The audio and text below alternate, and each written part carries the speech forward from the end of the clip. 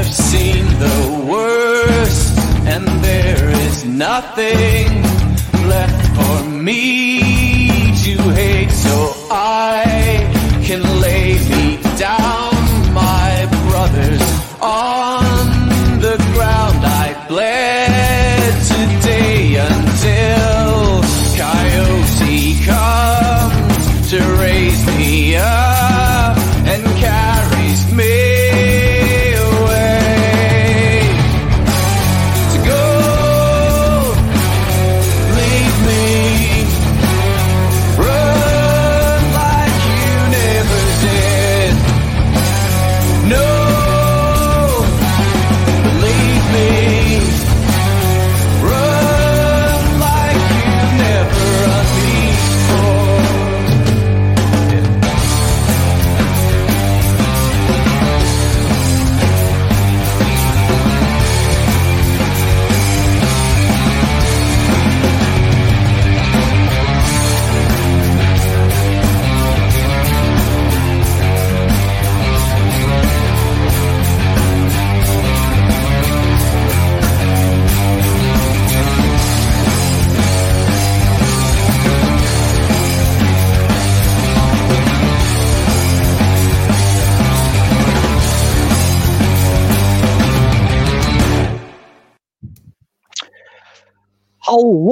Hello, and welcome to the Scottish Rugby Podcast.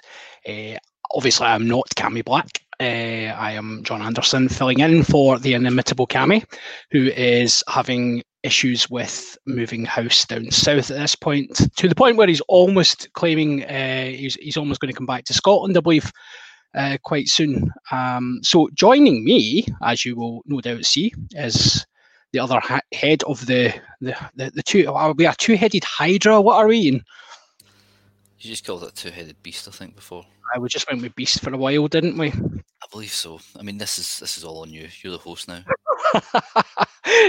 Yes. Well, we have had some encouraging chat from our overlord. Encouraging us not to, let's say, well, I'll put it politely, he has suggested that we will hopefully not mess this up tonight, given what has happened when the cats at a rave have taken over the podcast in the past. Well, one went very well, did it not? And then the other one... Did we not get angry? Did we not get an angry email from Jeremy? Or was that another time? I don't know. Oh, that was another time. So, anyway, tonight we have a bit of news.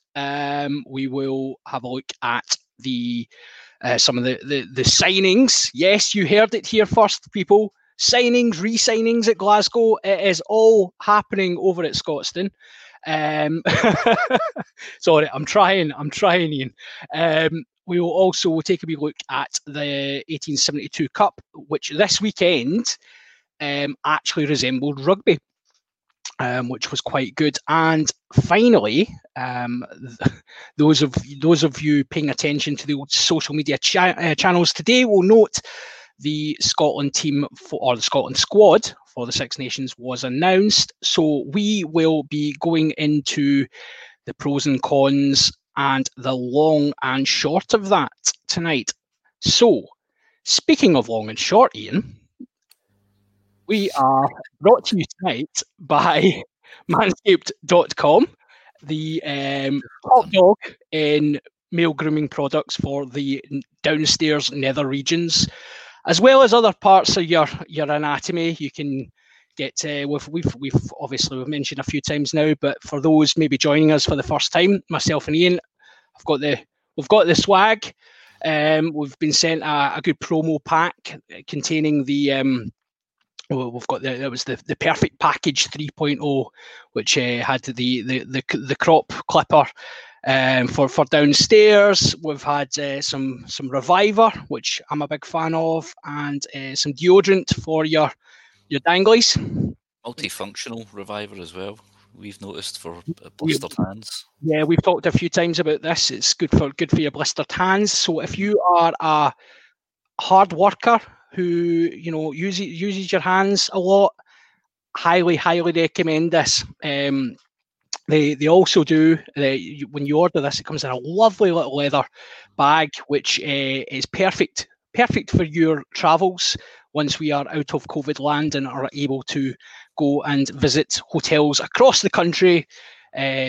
Possibly even you could take it. I mean, I'm just speculating now, but you could take it with you if you were staying overnight in Edinburgh for a rugby match in the future. It would be a perfect travel bag, I think, Ian. Yeah, but and it's going to have to be durable because obviously we don't know when that we're going to be allowed to travel again. No, but it's a good bit of kit. And they sent us the nose clippers as well. I was getting on to the nose clippers. That is, those were very, very good actually, and I've said a few times, can also be used for things such as your ears. If like some gentleman here, again the irony of male grooming products for our very hirsute podcast was not lost on us, but the nasal trimmer is very good for your ears as well if you happen to have kind of. I just had an itchy ear. I don't actually have hairy ears. It's the only part of it that's not hairy. Well, I don't. Well, apart from the Manscaped bits now. Thanks to Manscaped. Thanks to Manscaped, yes. So, as we've said before, both myself and Ian have dabbled, have enjoyed the sponsor's product. Test-driven, yep. The Cammy has not. He is so far, but we will keep at him because we've got access to this, but so do you. If you go to manscaped.com, you'll see on the banner down the bottom there all the details. But if you go to manscaped.com and enter the promo code SRP for Scottish Rugby Podcast, you can get yourself 20% off of your order. So you can go on there, put your code in. You also get free shipping. So that's pretty good. I mean, shipping can add quite a chunk onto these things. So yeah, get yourself over there, check out the products. They do very nice underwear as well. The boxer shorts are top notch. So SRP, put it in the discount code, 20% off, free shipping. It's as good as it's going to get. And, we are fast approaching the end of January, but we will still use it. New year, new you, new balls. That's the sponsor bit. No.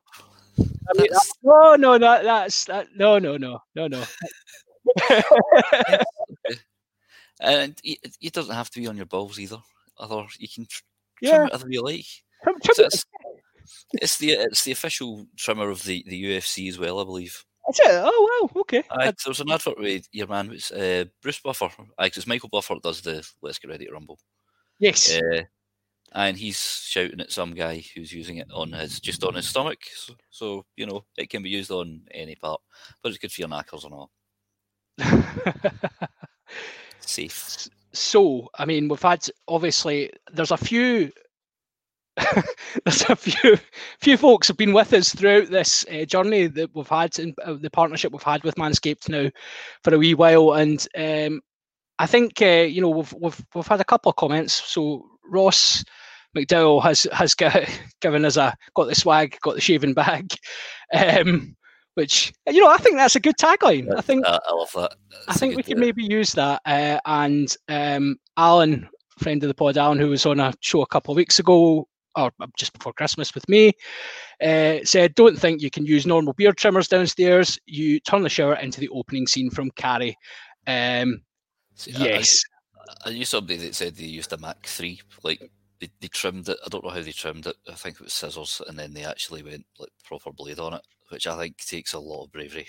That's bold. And Diggo has simply given us an ouch in response to Alan. So I think everyone's aware what we're doing. If it's got a low battery, you know how it snags if you've got a low battery. Oh, it's not good. No, not good. So I set the tone earlier on our super secret, super duper Patreon Facebook page with the guys to suggest that, I mean, the Cats That Rave takeover here, I'm kind of seeing this as a bit like GBX style. I was expecting some shout outs, some call-ins. We've had one already. Kirk, James, has given me a shout out in a song, bits and pieces. He said he was going to ask for Castles in the Sky, but don't you worry, Kirky boy, I'll get that on for you. Sea shanty version. Yes. So you can the banner's still going down the bottom there. It's worth noting before we get into any rugby, because we normally spend about 15 to 20 minutes talking nonsense beforehand. You can also subscribe to our Patreon page. We offer exclusive content. You can get even more of this top-class worldy chat from us on the Patreon page. If you pay £3 a month, which is less than the cost of, if the pubs were open, a pint, you can get access to the Richie Vernon Thunderdome, and that gets you exclusive content and gets you access to our lovely doubly Facebook page.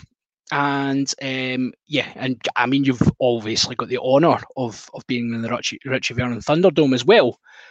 But if you happen to be an absolute player and come in like with your dough and pay £5 a month, you go into the Doogie Donnelly member suite, and that entitles you to not only all the benefits of the Richie Vernon Thunderdome, but you also get your name read out in the pod.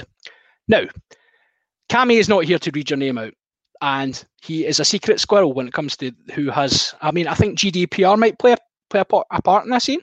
Maybe he can't reveal the names of those people to us. I don't know. Is that not your kind of? Yeah, you're techie. You know these things.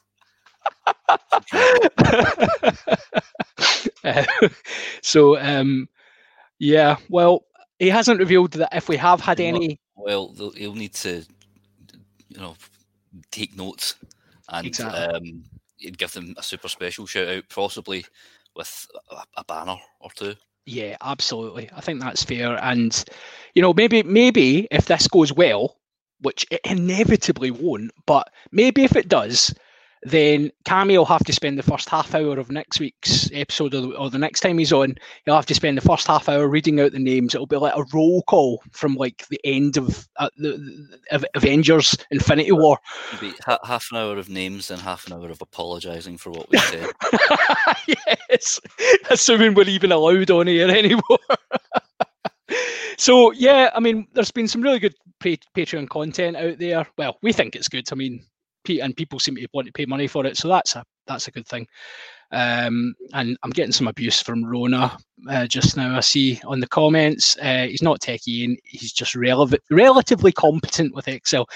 I will take that from you, Rona Sweeting. I will accept relatively competent. I have not been called relatively competent at anything recently, so this is a good thing. I couldn't even work it. I couldn't even remember how to do a simple add formula in a column. I did it manually. I just got a pen and a bit of paper, properly used my calculator on my phone. Just like, right, carry that over. There we go. I should also make clear, based on last week's episode, where we did have we had a lot of commentary on the Bodine Hayes drink choice. Actually, there seems to be a lot of fans out there for the old Scrumpy. Ian was sporting a very, very casual sort of. I took it as being like you were channeling like a French nightclub, but also like your inner pirate. I thought it was a very bold statement from you. So French nightclub, but hopefully not the one from Irreversible. I suppose the sort of old farmers stereotypical thing with the flagging. Yeah, bit pirate, bit farmer. It's all good. I mean, and that's what we're looking for tonight. I am on the Aldi Rheinbacher 0.0 beer, which is £2.49 for 6. A very, very nice beer, just to say. I am on commission from Aldi, so please get in there. Ian, what is your? I've got apple and blackcurrant juice. Nice. Is it? Did you not warm it up? No. Oh, really? Not around a campfire. Are we not? I've got the guitars in the back. We could make this. We could make this a jam. Shall we talk about rugby? Let's do that. Let's talk about rugby. So we have had some news. Shall we start over? Shall we start on the over the other side? To be fair, we will not be accused of Glasgow bias. We'll start with them, and their big news. Their big news, yes. I mean, he is quite a big lad. He is a big lad. He's been with Edinburgh for quite a few years now. But Blair Kinghorn is the latest Scotland international to re-sign over at the Big House. He has signed another undisclosed contract length this time because last week we thought we had cracked the algorithm. We thought we had it. We worked out what 1, 2, 3, 4, 12 years was. But Blair Kinghorn he's broken the mould, and I think we worked out that the SRU were listening last week because there was a couple of examples, wasn't there? The academy thing, and then this, yes, they've discovered someone has leaked to them that we have an Enigma machine. Yes, we are all sitting with our Stanley Tucci specs in the background, working out the inner workings of the SRU's code. So Blair Kinghorn has signed what is called an extended deal, which we are speculating will probably be a year, maybe 2 years. He continues with the Capital Club for foreseeable future. He's been there for years and he's racked up quite a few appearances. But again, is there an argument, Ian, that would Kinghorn have been in demand elsewhere? I would think so. He's an international player. He's he's probably had his best Scotland games out on the wing. So I'd imagine teams in England and France wouldn't mind him, certainly as backup cover, and they know they can flog him like a horse before sending him back to us. I don't know, is it an extension or is it just an extended deal? I'm trying to find the exact wording. I reckon it'll be for if it's an extended deal, I'd say 2 or 3 years.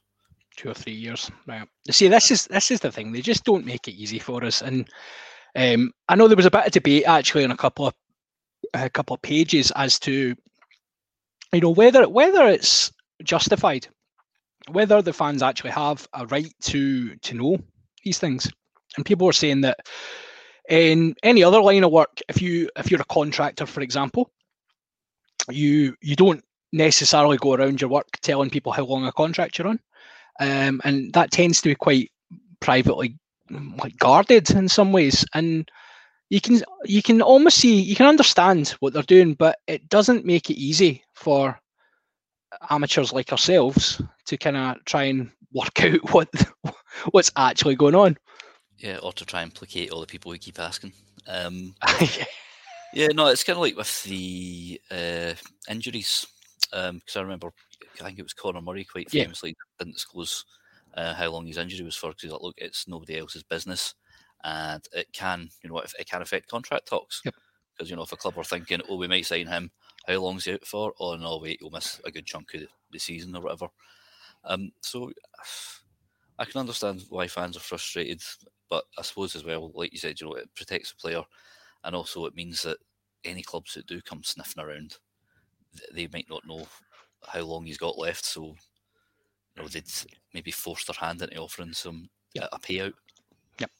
I think that's particularly in post-COVID times, or COVID moving into post-COVID times. Hopefully, I think obviously the level of finance that's involved in that is going to become more and more prevalent, that clubs are trying to maximise revenue for their players, and as well, it's the old contract talks and things like that. As you say, agents are clever beasts and they know what they're doing, and it'll be in their clients' best interests what they do or don't reveal. So, well, anyway, good luck to Blair, and hopefully, that was almost like quite neutral there. Did you see that?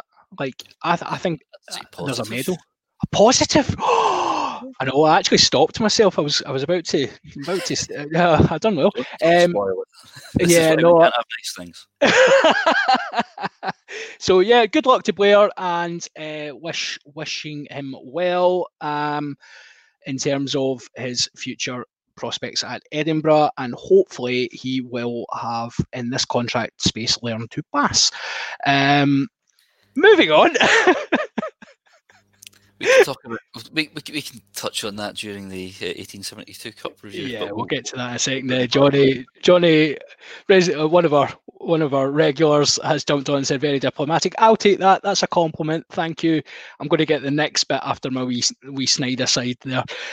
Shall we move quickly? We'll take our Fiat Punto across the M8 virtually, because we're not allowed to do that just now.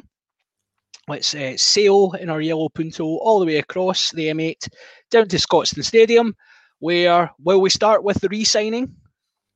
Yes. Let's start with the re-signing, yeah. So, Stan Johnson, Boris's dad. No, we were joking actually when it was Sam Johnson, Scotland International Centre, has signed on again at Glasgow again, 2 years, 2-year deal.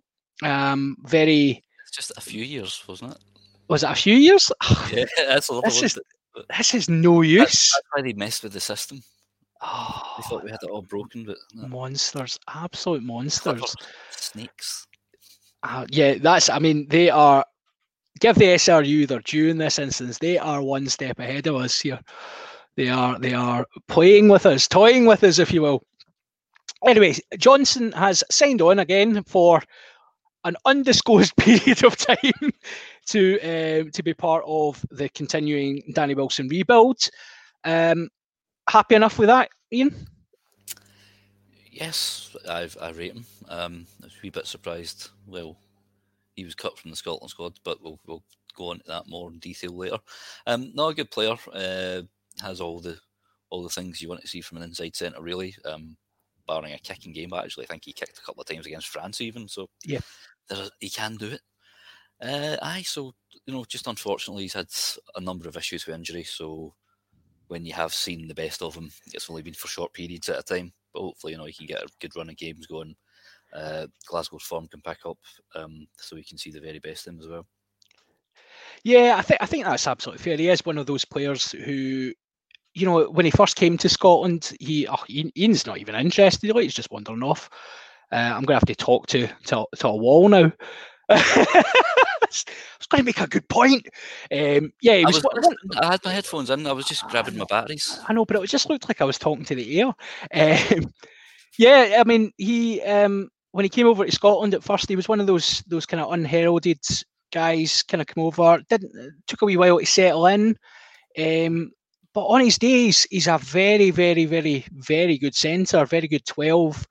Offers something quite different to a lot of our 12s, quite an intelligent player. So he, as you say, he's been, I think he has been really unlucky with injuries, and I think his fitness has counted against him. But we are preambling the Six Nations. We will get there in due course. The other piece of news, winging its way from Scotstoun, is an actual in the flesh signing, a real actual signing. It has happened, guys. We have signed a 10, and it isn't Duncan Weir. That was obviously, that's coming soon. We'll cover that next year. But an actual 10 will join us for the rest of this season. Glasgow have signed Ian Keatley, who most recently of Benetton. He was released from Benetton due to, I believe the term was inadequate performance or unacceptable performance. So that doesn't bode well, Ian, does it? I think that's just a bit of shade being thrown by. I've just called Benetton now. Yeah, they just go by Benetton now, I think. If they're throwing shade, we'll just throw it back and we'll only give them one name. Yeah, you're named after an old sweater company. You're named after a jumper, guys. And you know the sweater shop either. Yeah. But I think he had 9. I think he's got 9 caps for Ireland, and the last of them wasn't even that long ago, 2017. And obviously he's been behind the likes of Sexton, and probably given his age, maybe a wee bit of the end of O'Gara's career as well. He's not he's not like a dynamic Finn Russell-esque kind of 10, but he's an experienced head. He helped guide along the Thompson twins. Yeah, we'll wait and see. I mean, this one we do know the length of contract for this one. It's up until the end of the 2021 season, which could have already happened. Yes. So we'll wait and see what happens with him. And for me, it was quite a strange one, because obviously this has been on the rumour mill for probably a couple of weeks since we've seen the statement from Benetton saying we've kicked him out, and then there was kind of but he's heading off to Glasgow, so it's fine. And we were all kind of like clamouring for at least someone who wants someone who can wear 10 that isn't going to miss kicks in front of the posts. Because I mean, Ian Keelty, for as you say, he's not going to excite a backline, but he has scored a lot of points in the various kind of guises of the Pro X. And third on the list, I believe. He is, yes. He's got well over 1,000 points on his record. So, and that's not like Dan Park's record, because he's got points in his record, but not of the same variety. So yeah, I mean, I think he's an experienced head who's going to come in, but it seemed like an interesting shout, and it probably is quite indicative of Glasgow's recruitment strategy that we announced that deal just after Ross Thompson has made his full debut and got man of the match and played, by all stretches, a very, very good game of rugby. So that probably, yeah, is it really a good move though? Do we really need, given that, right, the season's over, we know the season's over, it could actually be physically over as well as, just kind of theoretically over. And we're going to have to pay him something, I suppose. I mean, I guess he's not slave labour. So could we not have just taken that money and kind of put it in a pot and kept it for next season? I don't know. Maybe there's injury concerns with the other Thompson. But yeah, we are sparse on the ground there, because we know Horn's been out with concussion for quite some time. Yep. We've not had any kind of update on that, and Hastings is goosed. So yeah,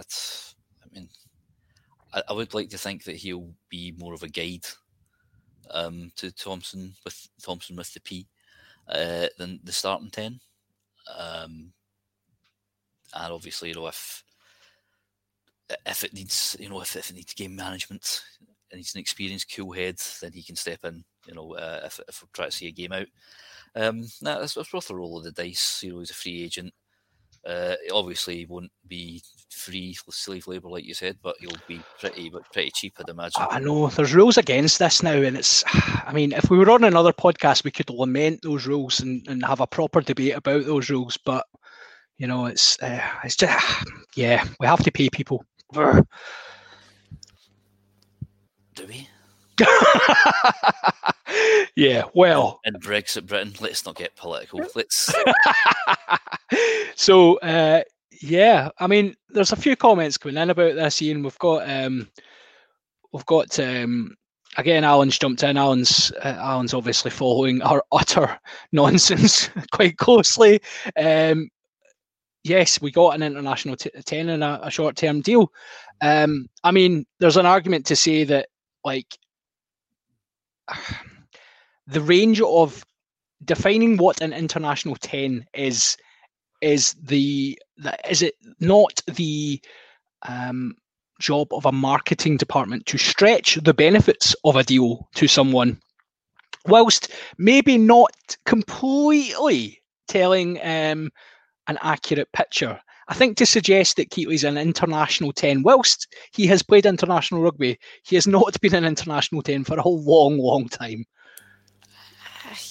Only a couple of years. And like you said, Ireland have got they've had a good few players in that position. That's why we're trying to poach one of their kids. Aye, true. Which hasn't worked. So if we can't steal their children, then we'll take their granddads. Yes, that's it. There was suggestions that Glasgow are continuing their I'm going to use strategy, and then I'm going to come to this comment next. But Glasgow are continuing their strategy of actually replacing Scotstoun with a sort of care home for the elderly, and we're actually setting up a retirement home. It's going to be, it's kind of like in clubs where you get like the kind of overs. It's the old guys and they play the social games. Maybe Glasgow's strategy is to kind of become a social team. It's possible. Could work out for us. It's like that football Masters tournament. Yeah, exactly. Yeah. So we'll have like a. Screw Rugby X. Get us a Rugby Masters tournament. Get a Rugby Masters. Well, that's not a bad shout. So we could have like. So if you were to, would it be sevens? Oh, I mean, sevens with the old guys playing could be spectacular. Yeah. Keep defibs side of the pitch. What about half pitch 5-a-side? Half pitch 5. Or what's the pitch 5-a-side? Yeah. So yeah, up and downy. That could be good. So I mean, if the SRU want to poach that idea from us, we are going to copyright this, and intellectual property. That is now our intellectual property. You cannot steal it now. And if any ex-pros are interested in becoming poster boys of our new format, then do give us a shout. The reason I say strategy, Rona's again jumped in. Strategy, you keep using that word. I do not think it means what you think it means. Yes, a very, very good Princess Bride quote there. Thank you. Ian is my Andre the Giant tonight. So I drink like Andre the Giant. So let's move on. We have talked nonsense enough. Let's move on to the main event of the weekend, the 1872 Cup Part 2. Took place at a pretty chilly Scotstoun, having been rescheduled from a very chilly Scotstoun. But all in all, a very, very good match, a very, very good game of rugby, which fans were quite surprised about. Yeah, it was certainly entertaining. Low scoring in the first half, but certainly, once the George Turner yellow card near the end of the half, the floodgates kind of opened there. And then, second half, it really was a sort of game of... The second half was a game of two halves. Sort of Glasgow dominated the opening period, and then Edinburgh really came back in the second. But yeah, a lot better than the last one, certainly. A game of rugby actually broke out. Yeah, and I think there was a lot of calls after the previous. Would we call it a snooze fest? I'm going to call it a snooze fest.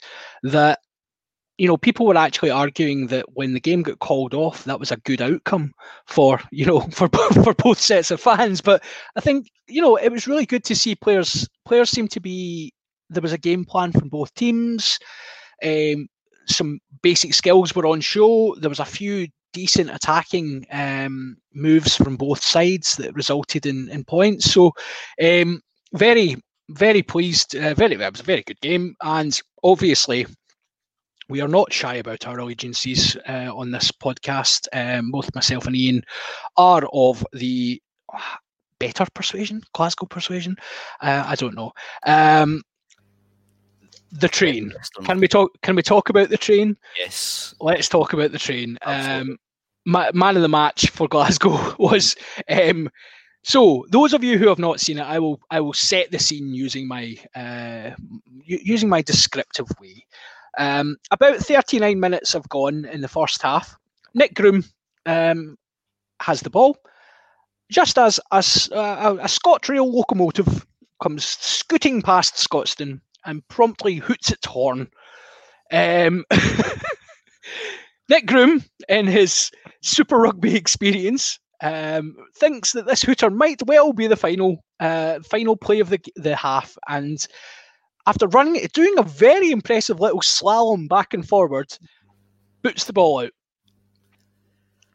Yeah, the camera angle wasn't great when I watched it back today, but Kinghorn's inside him. Now, there isn't a clock up in that corner where he was looking, Yep. and the only clock he would have been sort of blindsided to.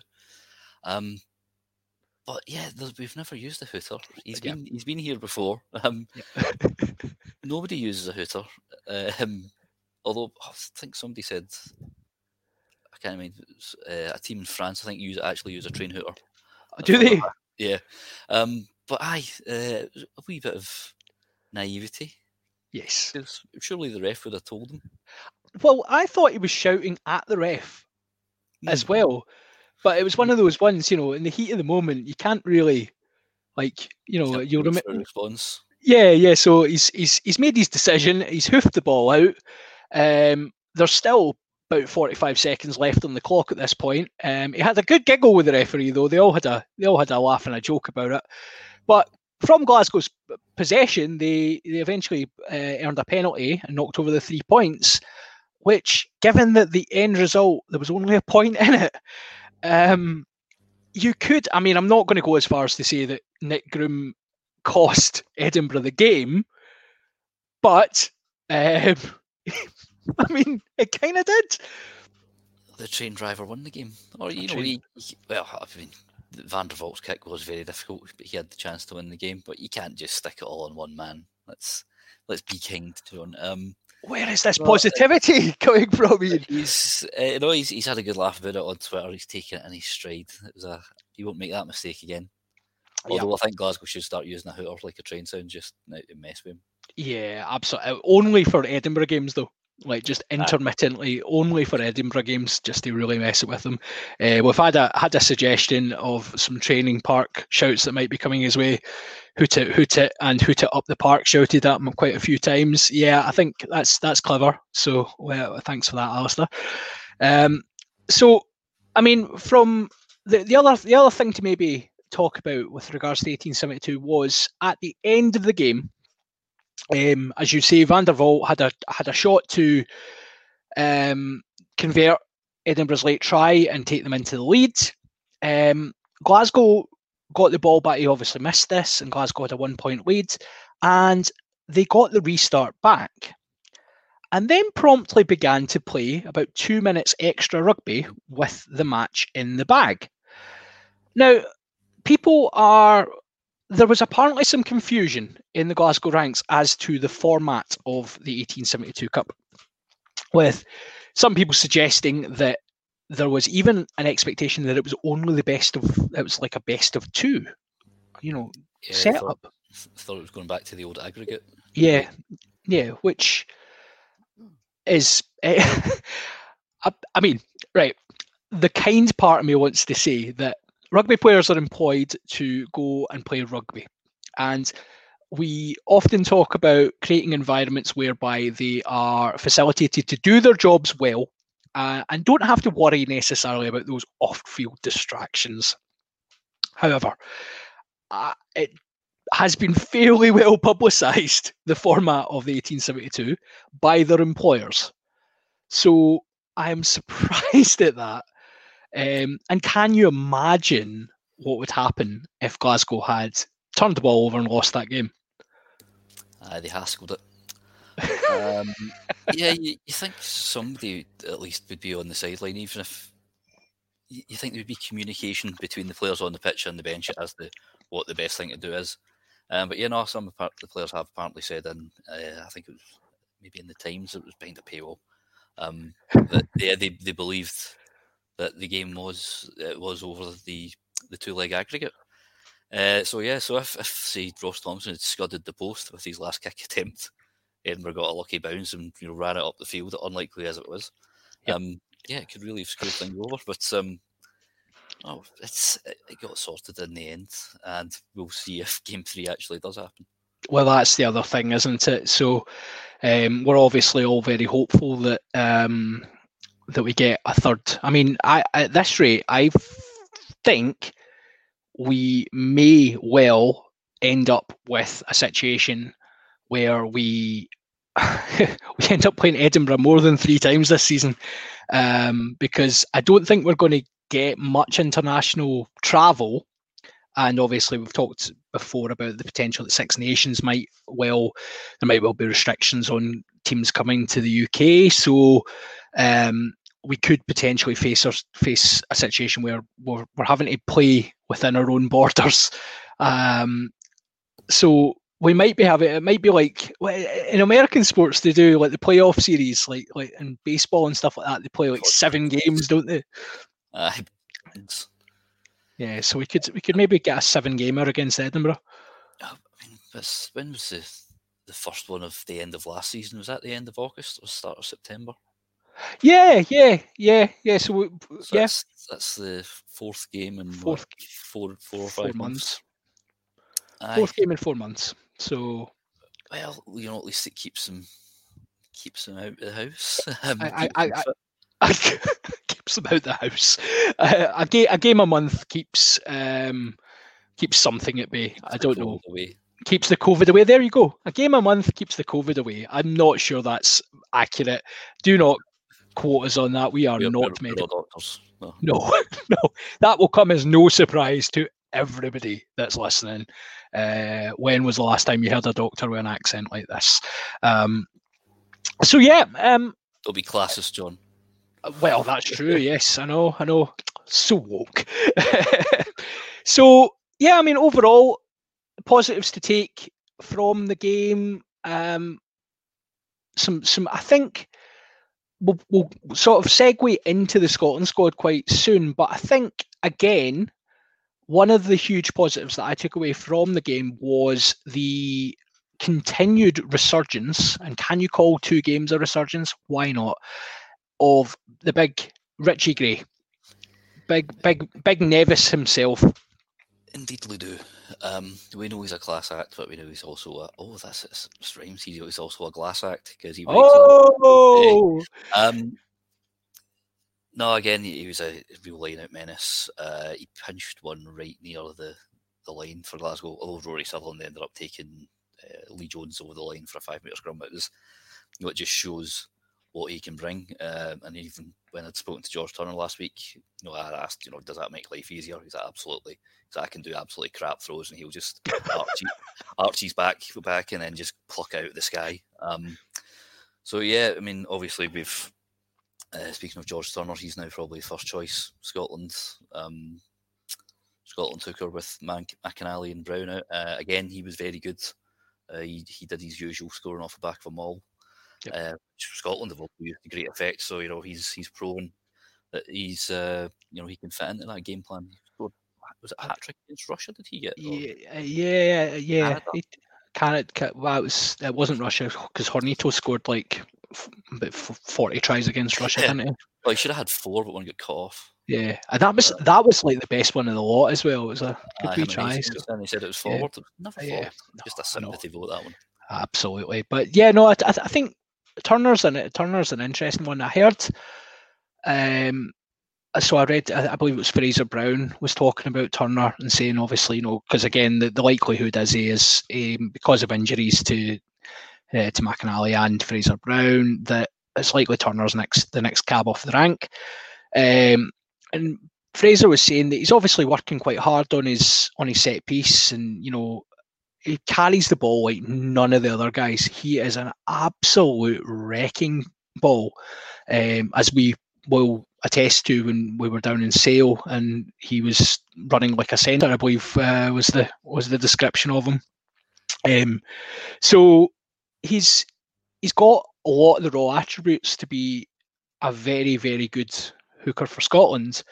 There was suggestions that his set piece has been, obviously, you're picking out that he's saying I can do crap throws, and Richie gets them, but ideally, and if George is listening, I'm just like, this is my professional feedback. Could you not do crap throws? That would be fine. Just give it a try. It might work out for you. And there has been some concerns about scrummaging because he is a wee bit, he's kind of slightly different to the other two. But again, I believe, is Turner another converted back row? Yeah, he could also sort of fit in at 7. I don't know. Well, I just have a plethora of decent back rows. It's like, right, you're not quite as good as this guy. Do you want to be a hooker? There you are. There you are. Caught in the McDonald's diet. Don't throw this. Yeah, I know. It's funny. I remember watching. I was down at Bishopton actually, and I remember watching one of the guys, and he was a back row, and he was getting asked to convert to play hooker. Much the same. I think it is quite a popular move because of probably the different role of the hooker now to kind of be that menace at the breakdown. And they had set up a big. There was like a big hoop tied to the post, and he had to basically just throw the ball consistently through the hoop over and over and over. But it was weird because they didn't take the hoop off for game day.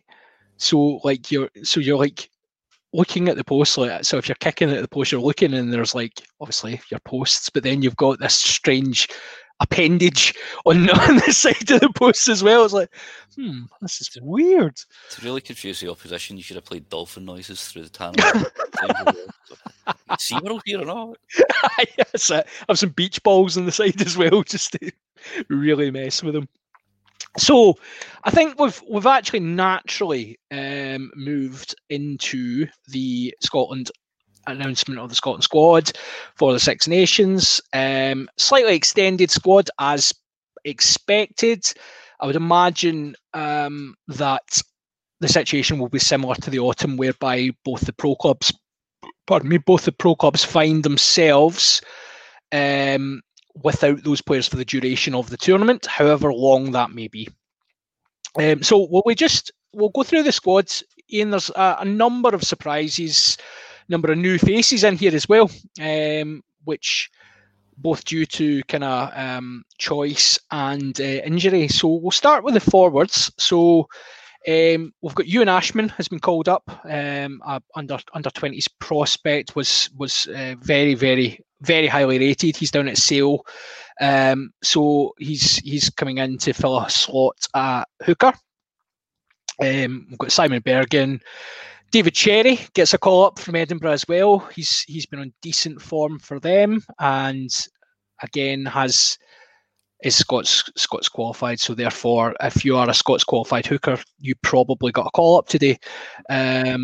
We've got Alex Craig gets another call up from Gloucester. Scott Cummings is there. Alan Dell is back in the fold, having missed out in the autumn. Matt Fagerson and Xander Fagerson. Gary Graham gets a reward for his sensational form at Newcastle. Have you seen much of him? I've only seen one game, the end of one game, and like a highlights package. But yeah, he's certainly putting his hand up for that troublesome number 8 jersey. He's been pretty bullish, and he's sporting a Josh Strausser these days. Yeah. Well, I've called him in the squad announcement article. I've called him the beard to be feared Mark II. Oh well, there you go. Because it's a ferocious beard, and he is, like I said, he's that bit of dog that we've maybe been looking for. Did you just use the bit of Doge? Did you just, because my hands in the rock not that long ago was that phrase. Excellent. So you well, sorry, I should have done air quotes. Everyone's always looking for that bit of dog. They are, yeah, I know. It's such a strange phrase. Anyway, moving on. Grant Gilchrist and is in there. Johnny Gray, Richie Gray makes his return, as we've mentioned. We have got Ollie Kebble, Willem Nell, or VP. I don't know why did they go back to Willem? Does he like that? I don't know, because it kind of varies, doesn't it? I mean, to read it in the English language would be W, but apparently that might be pronounced V. I don't know in the Afrikaans. Yeah. If that's what he wants, and if that's what everyone else is doing, we'll do it too. We'll do it too. Exactly. It's what they meant. Falatau went from Toby to Lupi. He went to Lupi now. That's fine. Yeah. No, I think that's absolutely fine, and we have no problem with that whatsoever. So we also have Jamie Ritchie, fresh from signing a contract for 17 years over at Edinburgh. Grant Stewart, another Scottish hooker coming into the squad. He's been in and around the squads, but for me, it's telling that, based on what we've seen so far, right? George Turner's your number one hooker, and then Grant Stewart's probably the second he's obviously the second most experienced at international level. So, but that means we're going into the Six Nations with Grant Stewart as our second choice hooker, which, no disrespect to Grant Stewart, that is problematic. Yeah, it's a bit of a drop off from, Rambo and Brown. Yep. Because one of them is usually second choice. Again, there's been problems with arrows. It's not always on hookers, but if there's one, it's a common denominator. He's extremely quick. He's good around the field, but the set piece is obviously going to be a bit of an issue, especially because he's not had that much top class experience at, say, like scrummaging as well. Yep. So it's not ideal, but these players aren't going to learn unless they're in and around experienced guys. Yeah, we'll refer back to. I think the only phrase we can use really for this situation is, again, back to Alan's point earlier on regarding appendages and putting stuff out of your appendages. So last couple of forwards, we've got Rory Sutherland, who again was looking very, very meaty this weekend. He's looking very tank-like. We've got everyone's favourite Lego man, Blade Thompson, George Turner, and the Mish himself. So, what are we happy with that? There's a couple of names kind of stand out as not being there. The obvious one being, and Gavin Brokey's kind of highlighted this. The obvious omission is Sam Skinner, who would maybe have expected to be in there. But is that a good bunch of forwards, and would you have expected something else? Well, regarding Skinner, before we came on air, I saw a quick sort of Scottish Rugby Twitter, a quick video with Gregor Townsend, and there is a little bit of a sort of concern about players possibly going back to their clubs and going out the bubble. So I think that's counted against Skinner. I'm quite surprised at the split amongst the forwards, because you've got 5 locks and only 5 back rows. I have these written down. You've got Craig, Gilchrist, the Grey Boys, and Cummings, who are all naturally locks. And you can't imagine Richie Gray doing a shift at open side, can you? And then in the back row, you've only got Richie, Watson, Graham, Matt Fagerson, and Blade Thompson. So it's a bit of an odd one, especially because Skinner can do sort of 5 and 6. Anywhere in the second row and 6. Yeah. Or also, he's been tipped to be an 8 by Rob Baxter. So I wonder if we'll maybe see someone like, could they move Cummings into the back row? Could Alex Craig do a shift at 6? If somebody goes down, it's strange, isn't it? Because Townsend has always, throughout his tenure as Scotland coach, he's always had at least one of those hybrid back row lock covers. You've and even at Glasgow he was the same. You always had a Swinson or a Harley kicking about who could always go and cover the back row, and you would always have at least one back row who was a decent line out option who could come in to lock. I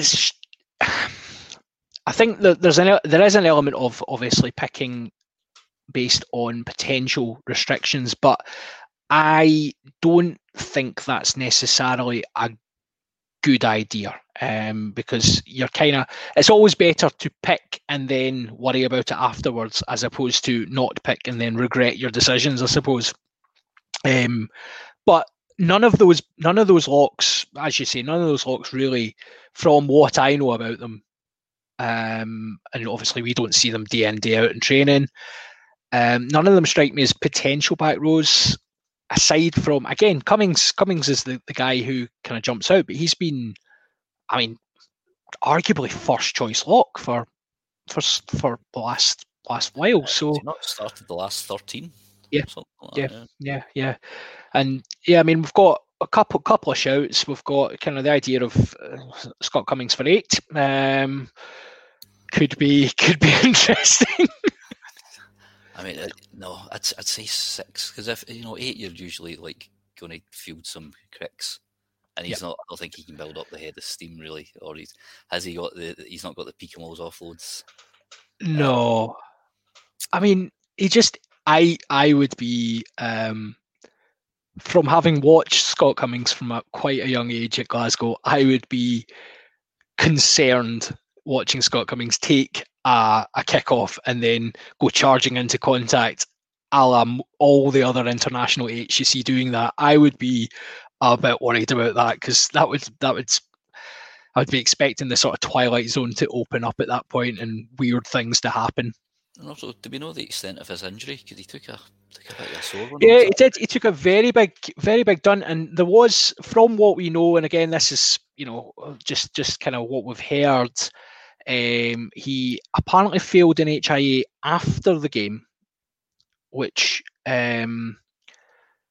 can't, we don't have confirmation of that. That's kind of just what we've heard. But I was a bit. I mean, it was a huge impact, and he was obviously straight away. He was in a bit of bother.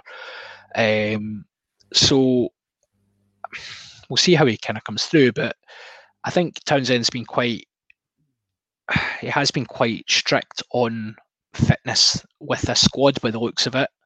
And we'll possibly touch on some of that once we kind of get into the backs. But talking of failed HIAs. I think Ross is needing an HIA. Oh dear. Yeah, someone, if someone could sort out Ross for an HIA, tell me what day it is, Ross, and how many fingers. For the listeners, Ross has commented Cummings wouldn't run into contact though, he'd kick for touch. Yeah, and everyone knows that having. Did you see Ty Burns kick the other week? No, I didn't. Was it the European game? No, I think they were playing Pro 14. Yeah, so he's in his own 22. It's like 60-metre spiral. Right down the pitch, and then he's chasing after it. It's incredible. Yeah. Yeah. We need to breed our locks and back rows into booting the ball better. I think. Well, I think there's maybe an element of culture coming through there, and it'll come as a surprise to some part-time listeners of the podcast that some of us have actually spent time at rugby clubs, and having played in both the backs and the back row, I know that there is strict rules in Scotland regarding back rows and forwards in general kicking the ball, in that if you wish in any way to be drinking something very nasty after the game and having a tag attributed to you regarding what you are for that day, as a back row, if you kick the ball, you are pretty guaranteed to get that. So I think that we need to implement a culture change in Scottish rugby to allow back rows to kick the ball. This is our new campaign. We've had World Cup songs. We've had good enough for John Eales. It's good enough for exactly. Exactly. It was Eric Elwood, old Irish kicker. Was he not a back row as well? Was that his name? He was actually. Yeah. So the number 6 on his jersey. Yep. So it's okay. I think we just need to make it clear to everyone it's okay. You can do it. Believe in yourself. Yeah, you got guys. This other motivational push. Just because you wear a single digit number and are over 5'3" doesn't mean you can't kick the ball. It's okay. Just do it. Okay. Shall we move on to the backs? The guys who are meant to kick the ball. Let's move on to the backs. So, not a lot of them, to be honest, there's not a lot of them. No. Townsend's making it quite clear where he's going with this, I think. But we have Darcy Graham, the irreplaceable Chris Harris, who I'm expecting to start every game and possibly be, if a future captain of Scotland at this rate, and given Townsend's love for him. We have the current captain, Stuart Hogg. Hugh Jones has made, having sneaked into the Autumn Nations squad, he has made a welcome return. And I was doing a little, we'll get through the rest of the names and then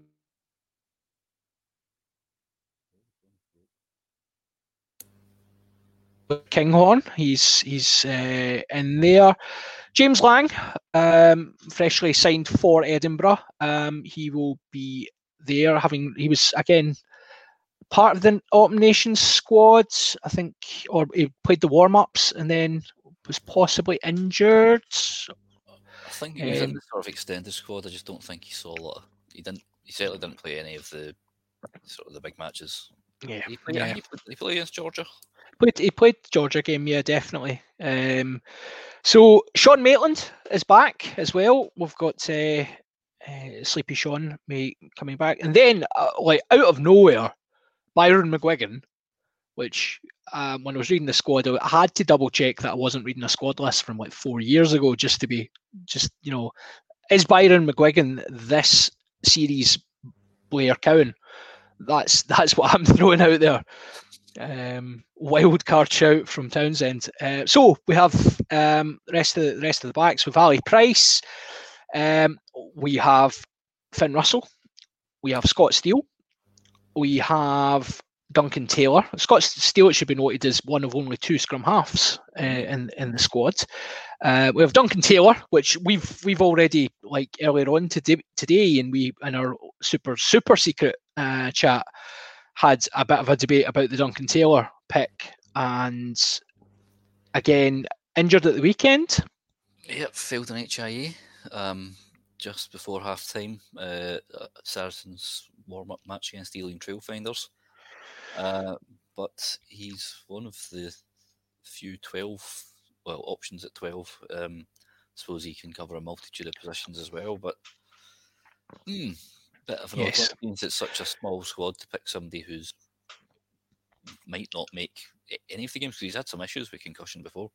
Yeah, he was out for the best part of a year with concussion before, and I mean we've talked a lot about Duncan Taylor, and on his day he is the definition of a Rolls Royce player. He is just a class act, but he is also made of like not even like, you know how you get like, see on your phone, you know how you get like all this Gorilla Glass, you know, smash proof glass that isn't really smash proof, but it just means that, you know, they charge you an extra £100 for it and then you drop it and you have to get it upgraded anyway. Duncan Taylor isn't even that. He is like, if you were to go back to the very first smartphone, that if you were so much as to look at it the wrong way, the glass would smash. That's the type of glass Duncan Taylor is. He is perpetually injured. And it just, we were saying, is it time to give up on him? That's the question. And I feel bad for the guy, but yes, we can't really afford to carry him. Yeah, because he's 32. He's not going to make the next World Cup, you wouldn't think. Yeah. And even if he did, he'd probably get injured. Whereas Sam Johnson, who's just signed the new contract, and we talked about it before, he's completely omitted when he's been first choice 12, barring injuries, for a good while. Some interesting calls in there, and you know, Taylor's coming out of an English bubble. Him and Maitland are coming out there. Although I don't think the English Championship starts for another couple of weeks. No. So he's not going to miss any competitive games. But again, this is a guy who's now playing second tier rugby, and is always broken. So is it time to put him to pasture and let Langs and Johnson and all that start getting a bit more time at 12? Just while we're on the subject of Duncan Taylor, and obviously you've mentioned the Ealing Trailfinders game, can we just all have a wee giggle that Saracens managed to lose that game? That is, I loved Ealing's tweet, which was a picture of the kind of picture of the pitch and the final score and just scenes. It was really nice. I think they're not the ones that everybody's second favourite team. Everybody's second favourite team. Yeah, I mean, Saris are not going to get much love down there, are they? No, I imagine they will. It'll be interesting to see if they have to postpone the Premiership season. There's talk about, this is all just rumours, about ring fencing it for a year. Yeah, that's right. Yeah. If they stay, although I'm sure they'd make some kind of discrepancy to allow them back up. Yeah, that's fine. I'm sure Nigel will find a way just to make sure that his boys are looked after. He knows a loophole or two, allegedly. Allegedly, yeah. We should be very, very clear that not allegedly. completely and utterly proven. Yeah. So, last few backs, we've got Jaco van der Vault, and we've got Duhan van der Merwe. I have omitted one name from that list because I thought this young gentleman probably deserves a mention of his own, and we will no doubt have something to say about this. Mr. Cameron Redpath has been called up.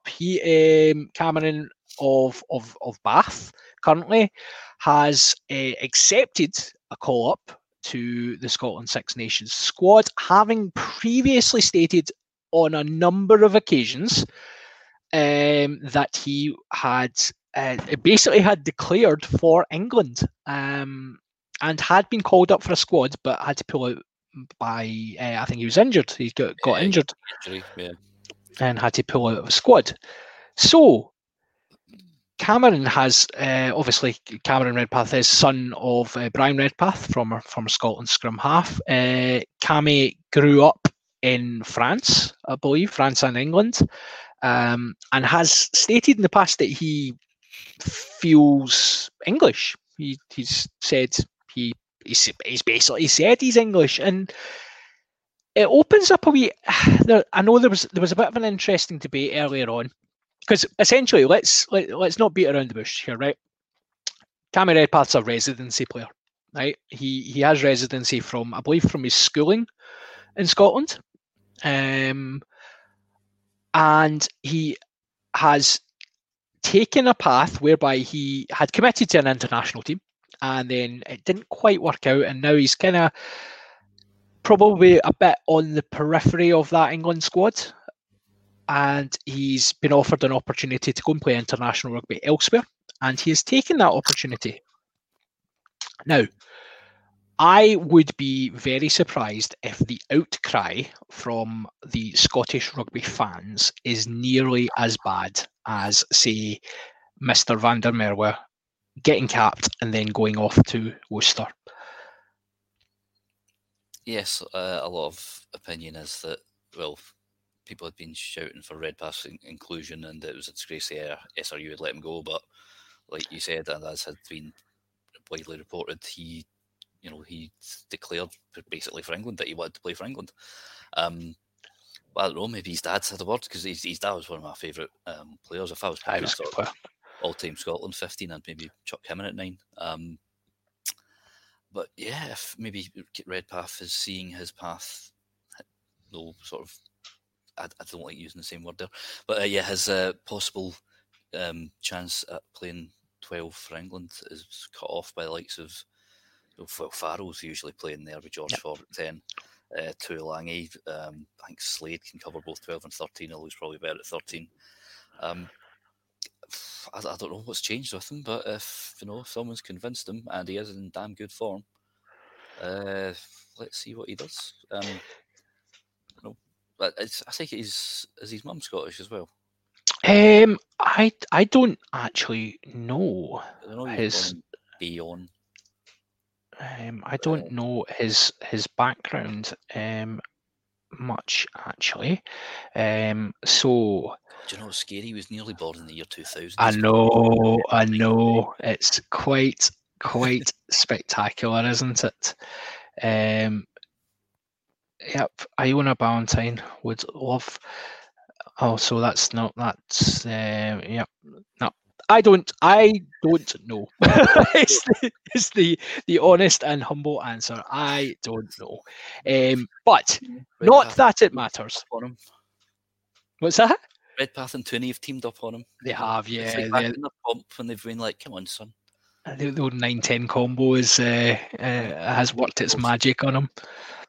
So, I mean, I think there's an argument to say that I think he's a very, very good addition to the squad, and I think it's good that we've managed to secure him. And actually, if we remember, Gary Graham was the same. He was in a similar situation of Mr. Jones, sort of playing games. Let's say playing games with people's hearts, which I think is a lyric from a song somewhere, probably by some absolute nonsense pop band. So I think it's really good that we've secured him, and he's a top class prospect. And again, thinking of the way we've always complained that we maybe just don't have that level of creativity at 12. That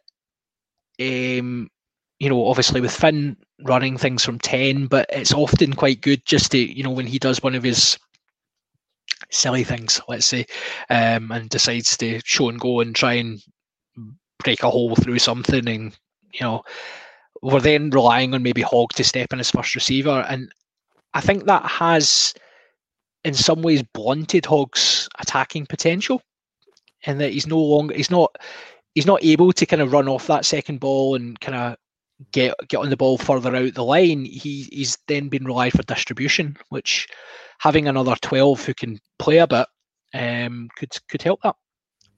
Yeah, I was watching the Bath Wasps game earlier because he'd an extremely high scoring match where he got himself another try.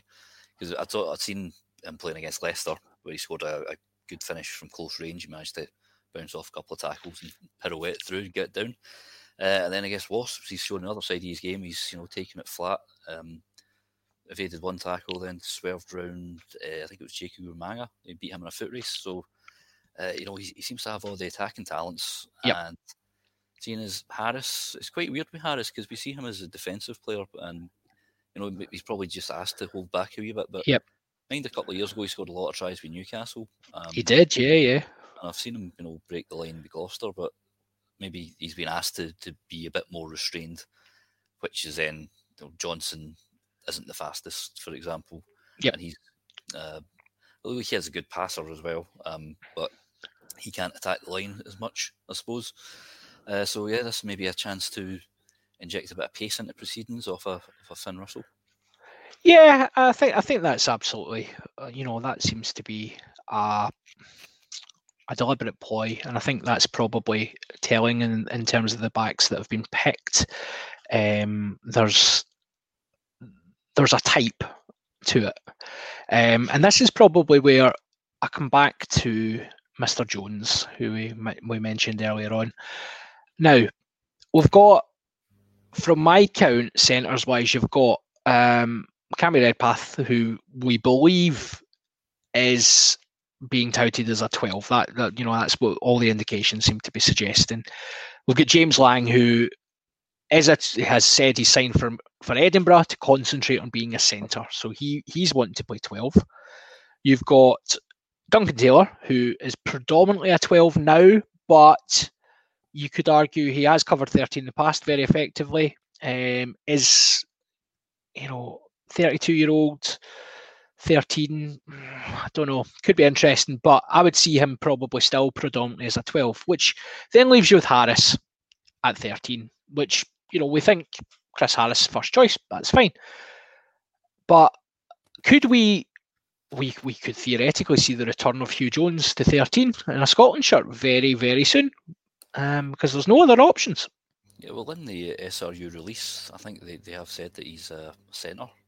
Right, okay. So will be. I think Harris will. He's incumbent at 13, so I think he will stay in that jersey, Yep. unless he gets injured. With Jones offering, cover off the bench, because we obviously know he's now a converted fullback, and he played in the wing for the Stormers a couple of times. Yep. But yeah, does Rory Hutchinson has been left out? That's he has. Yep. A ball playing 12, although again you can see him in the 13 shirt, but. I think there was rumours about injury with Hutchinson. Oh, was there? Right. So there's suggestions of injury, but again, this is part of the press release. Obviously they've indicated who's been picked, and they've said that a couple of the younger guys have been called up to train with the squad as well. So Jamie Dobby. I've not got it in front of me actually, but Rufus McLean has been called up, and Rory Darge, or is it Rory? Is that right? Did I get that right? Yeah. Go.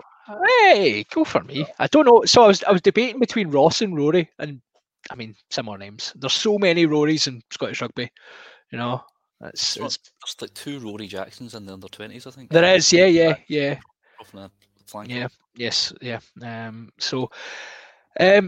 We've got a few players kind of been called up to train with the squad, but there's been no mention kind of injuries, and it makes it a bit more difficult for analysis of the squad, because, and you know yourself, Ian, as a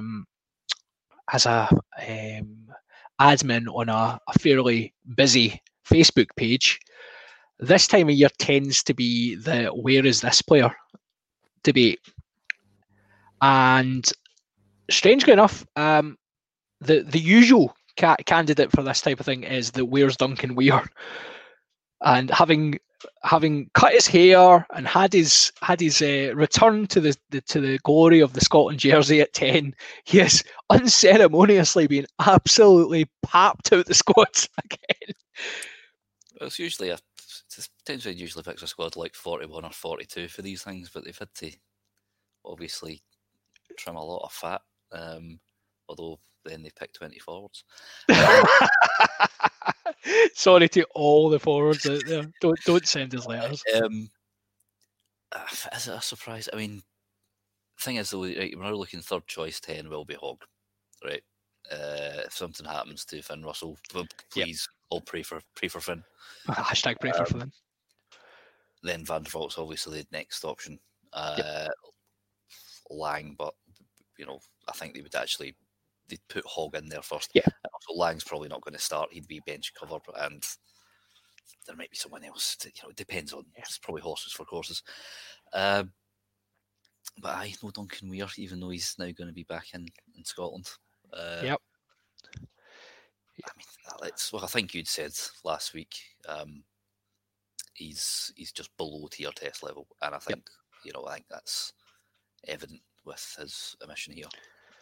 Yeah, because I mean, yes, Finn Russell's back. Okay, so that in itself brings, and Jaco van der Vault's qualified now. So there's 2 players returning, but you could make an argument for. I mean, Duncan Weir, when he came in over the autumn, he didn't exactly set anything alight, but also he didn't set fire to the place. So that was okay. So I mean, I was surprised he wasn't named. Actually, I'll be honest, I was surprised he wasn't named in the squad, even from a kind of just having a few bodies around the camp, and particularly, your point regarding the English players, if you can get them up to camp quite early and get that first few weeks of training, then could be useful. But yeah, no Duncan Weir, so we'll be no doubt waiting on him coming back up to Scotstoun. I think they could have cut. I mean, we're surprised about McGuigan being in. You look at, there's enough wing cover, because it's going to be Darcy and Doohan, you'd imagine. Yep. Or Doohan's going to start, we know that. Then it's Darcy or Maitland. And then you've also got Kinghorn, who can cover wing, because he's not going to be starting at 15, it'll be Hogg. Yep. Sorry, says Hugh Jones and Duncan Taylor. So you're kind of like, do we really need Byron McGuinn? Could we not take another scrum half or a fly half?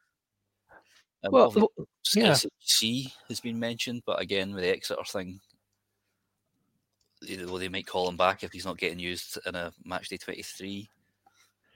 Yeah. I think there's had to be a lot of compromise made. I think that clip I was watching, that's probably from an SRU podcast, so you can probably get official stuff from Tooney tomorrow, and it'll just back up our expert claims right here. Expert claims, that's right. That's a bold statement in itself. Votes again.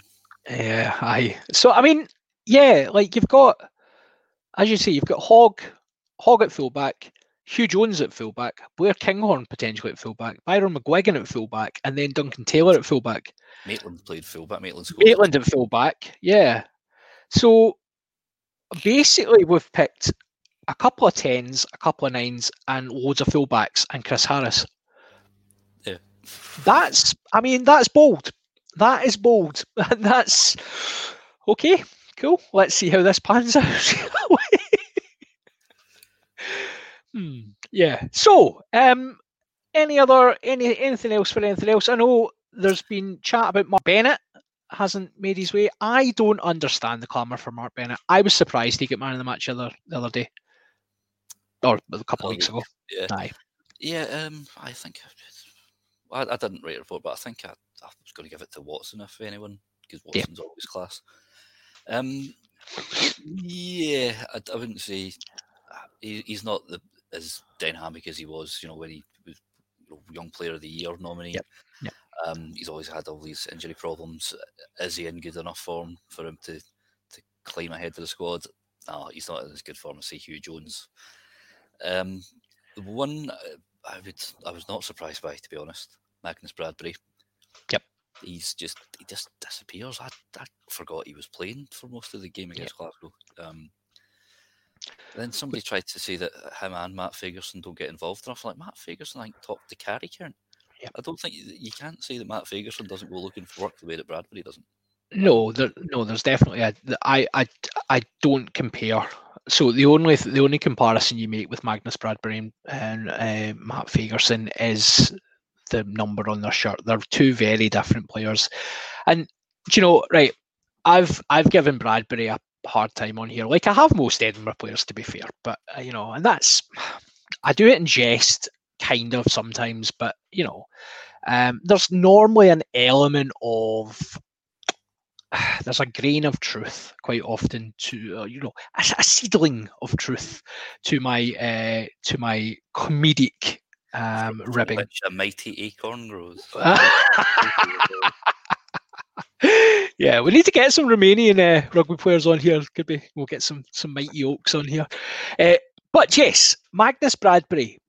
Bradbury's a player who, if we remember back to his initial days with the Scotland squad, was sent away from the Scotland squad with a remit to increase his work rate. He's been told by coaches throughout his career that having all the physical attributes is not enough. And I think he's got the potential to be a very talented player, but he's not a kid anymore. The days of him falling over drunk and losing the Edinburgh captaincy, that is a long time ago now. He's not a kid. At some point, you have to start to say, well, you know what, you had all the potential in the world, and do you know what, you just didn't work hard enough. And I fear that Magnus Bradbury is going to be going down that route. Down the Adamash route. Well, exactly. That's a perfect example. Ash, there was elements of, Ash's fitness wasn't quite there. And you can argue there's injuries and things like that do come into it, and I think that's the thing. Bradbury has had injuries, but when he's fit, you see players who are injury prone, and when they're fit, they are absolutely champing at the bit to be involved. And I'm thinking like guys like Simone Favaro when he was at Glasgow, absolute like liability. John Hardy, there's a great Scottish example. Completely and utterly guaranteed to go and smash himself into someone and fall down, but there's no doubting his work rate. And Bradbury you just never get that from him.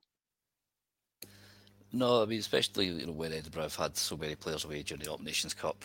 You've been up, and when I've watched Edinburgh a couple of times, I've seen them getting absolutely horsed. Like they got a doing off the Ulster. Yep. Hickland was an issue. I think he gave away about 4 or 5 penalties. And like you said, we've been expecting this great player to come along. Where is it? It's not there. His consistency isn't there enough. Yep. No, I think that's absolutely fair. So let's put our predictive hats on for just a wee second. How are we going to do in these Six Nations with this squad? Where are we going to go? I don't think we'll win at Twickenham. I don't know if we'll play any other games. Who have we got up here? We've got Wales and Ireland here. Is it just the Wales, Ireland, Italy, isn't it? Yeah.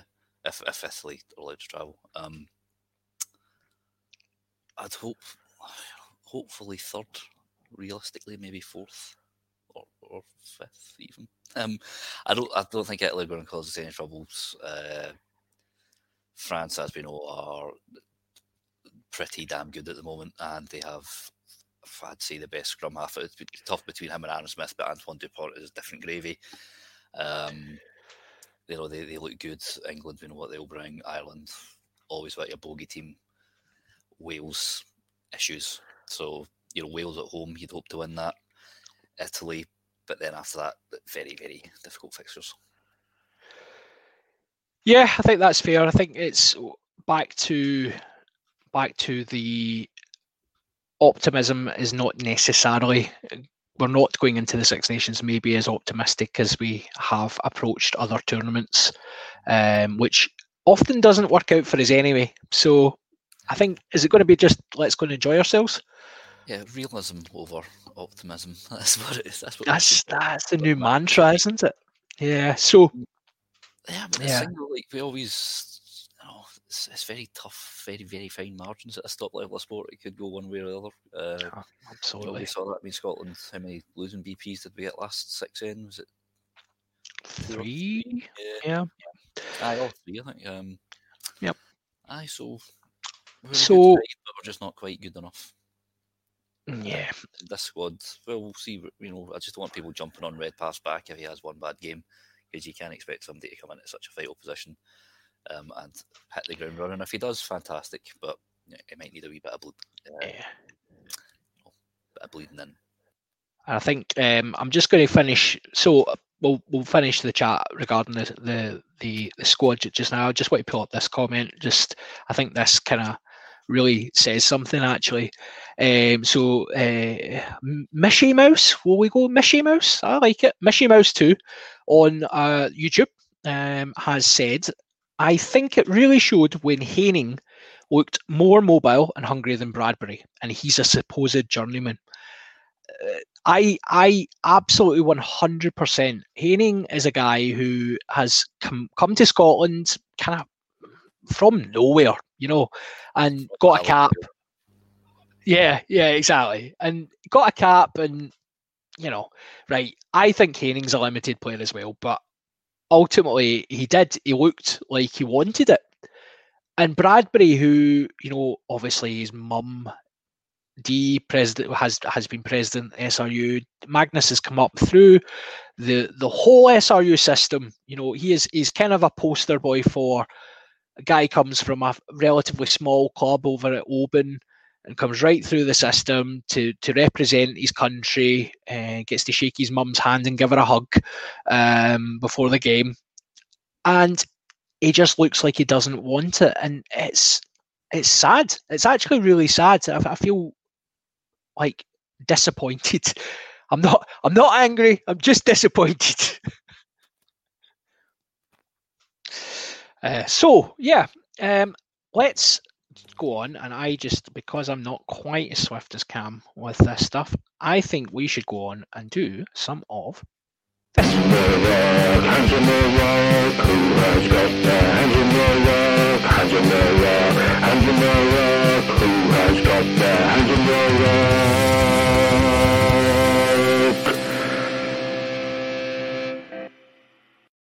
So it is Hands in the Ruck. See, I'm just showing that I can actually do these wee videos. This is me kind of, I didn't quite get the comment away, but Cam will forgive me, it's fine. So Hands in the Ruck, our any other business section. It has been a fairly quiet old week on the Hands in the Ruck. There has been, we've mentioned already, the 1872 and was it 2 games, was it 3 games gate, and whether this was in fact a huge conspiracy from the SRU or whoever to confuse the players into making mistakes. I'm going to pass over to you, Ian. Do you have a hands in your ruckage this week?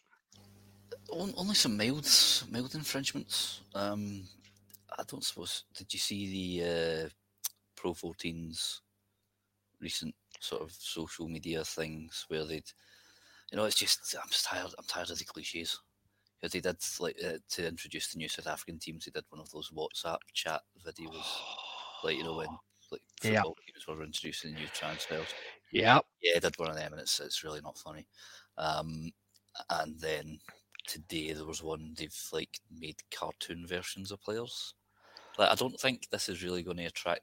I know you think this is going to attract the kids in, but I'm not convinced at the moment. And it's just like, man, come on, this is tired. This is tired stuff. I want something a bit new. So it's almost like it kind of reminds me of that. It's that idea of, you know, so obviously all this kind of content and stuff like that's been designed by, let's say grown-ups. We'll loosely say grown-ups, who are dictating what they think kids want to see and what's going to get people interested in the game. And I have to agree. I have a wee bit of an umbrage with the Pro 14's YouTube stuff and all the highlights packages and all the kind of shows they put on and things like that. You know, that it's great that we're getting content out there, but I think there has to be a level of understanding that we are not all desperate to watch every single tiny little moment of every game on a YouTube channel. We you know, not all of us want to have cartoon versions of players put on our screen and be bombarded with these messages. Especially, I think, you know, Twitter, kids don't really go on Twitter, or they shouldn't, because it's a cesspit. It's a horrible place. Did you see what Nickelodeon did for the American football at the weekend? No, they were broadcasting one of the games. I don't really follow NFL, but I've seen it. And so, like, when somebody scored a try, they would superimpose like gunge cannons in the end zone and splash it all over the players. Oh wow! Yeah, it was kind of cool.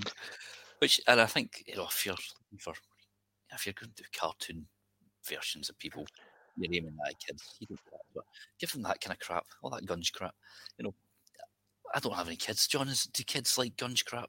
Well, I mean, so gunge has changed a lot since I was a kid. Gunge seems to be like, I don't know. I reckon gunge maybe from the programs that we watched when we were whippersnappers about 100 years ago. That gunge looked pretty toxic, like. It was probably made of Angel Delight or something. See, I knew we couldn't get through this podcast without some confectionery item getting a mention. So tonight, sponsored by Angel Delight. Yeah, but gunge is different now. It doesn't quite have that same desperate toxicity to it that previous gunge did. Now, what kids are definitely into is slime, and slime is, I mean, my child was showing me recently, like, apparently there's lots of different types of slime, and you can get, so there's slime that is like obviously sticky slime. There's like sort of slime that feels a wee bit like blue tack. There's just all sorts of weird variants of slime, and apparently this is a thing now. So yeah, maybe we could trial that against England, and we could have like a, you know, sort of like a funhouse style halftime event. Yeah, big foam cannons and all sorts of stuff. Yeah, and just have the guys, like, you know, you could maybe score a bonus point if you're able to collect all the things from the funhouse. Foam cannons, but with mild disinfectant, so you can. Yes, that's in COVID times. That's it. We're solving safety first. Solving the problems. Yeah. So, I think unless there is anything for anything else, I think, like, we've had quite a funny hands of the rock just from, again, I think Ross has been on the sauce again tonight, because some of his suggestions tonight have been fantastic. So thank you, Ross, for all your contributions. I've deliberately not put them all up because, you know, it would be like you were part of the show. But Ross has given us these hands up. People would tout Scott Cummings to play in positions other than second row. Yes, I think that's a valid. That's on you. That's on you, man. Yes. So obviously we know the SRU are listening. So I think I'm going to just put my hands on the rock out there. The hilarious press release from the SRU for the squad, for the Glasgow squad for the 1872, with the absolutely going to town on the number of academy graduates they had starting within the squad, and after us criticising the previous week the lack of academy usage from Glasgow, it was quite funny and shows that they are listening to their audience, and that is a good thing. We're not that important. I think they can last all the way through. Like, I don't know. Maybe they've got some kind of software that picks out bits where they might be getting slandered. No, they've got an intern that has to listen to it. 100%. You know, they played well, and we've just been saying, give the kids a chance, man. Well, that's it. Yeah, that is our. So the kids got a chance, and they produced a much better game. Yeah. Well, that Edinburgh try with Christine, that was a really good. It was a stunning try, absolutely stunning try, and again, like, we joke about our kind of bias, both me and Ian, about our bias towards Glasgow, but you know, we like good rugby, and that Edinburgh try was an absolute cracker. I was so I mean, I didn't clap, let's be honest, because like I was a bit annoyed about it, but it was still a stunning try. Yeah, that's why you go, damn. Yeah. No, I can't. No. Just get a drink. That's it. Yeah, no. So, so we had some actual rugby to talk about this week. We've had some announcements. We have had a couple of hands in the ruck suggestions. I think that's and hopefully we haven't managed to get kicked off of any social media platforms this time round. I think we've been very well behaved cats tonight. It's been more, I would say, cats at the Bally tonight. Cats at the theatre.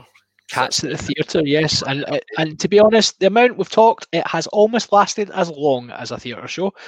So I guess with that, I think we will call it a night. So thank you, everyone who's contributed tonight. Thank you, everyone who's stuck with us. We've only lost 13 people over the duration of this, which isn't a bad body count, really. Thank you to everyone who's been part of this, and we will see you when we see you. I need to confirm whether we're getting Cam back next week or if it'll be me standing in again. God help you if it's me standing in again. So thank you from me, and thank you, Ian. Thank you, and good night. Or whenever you listen to this. Bye. Bye.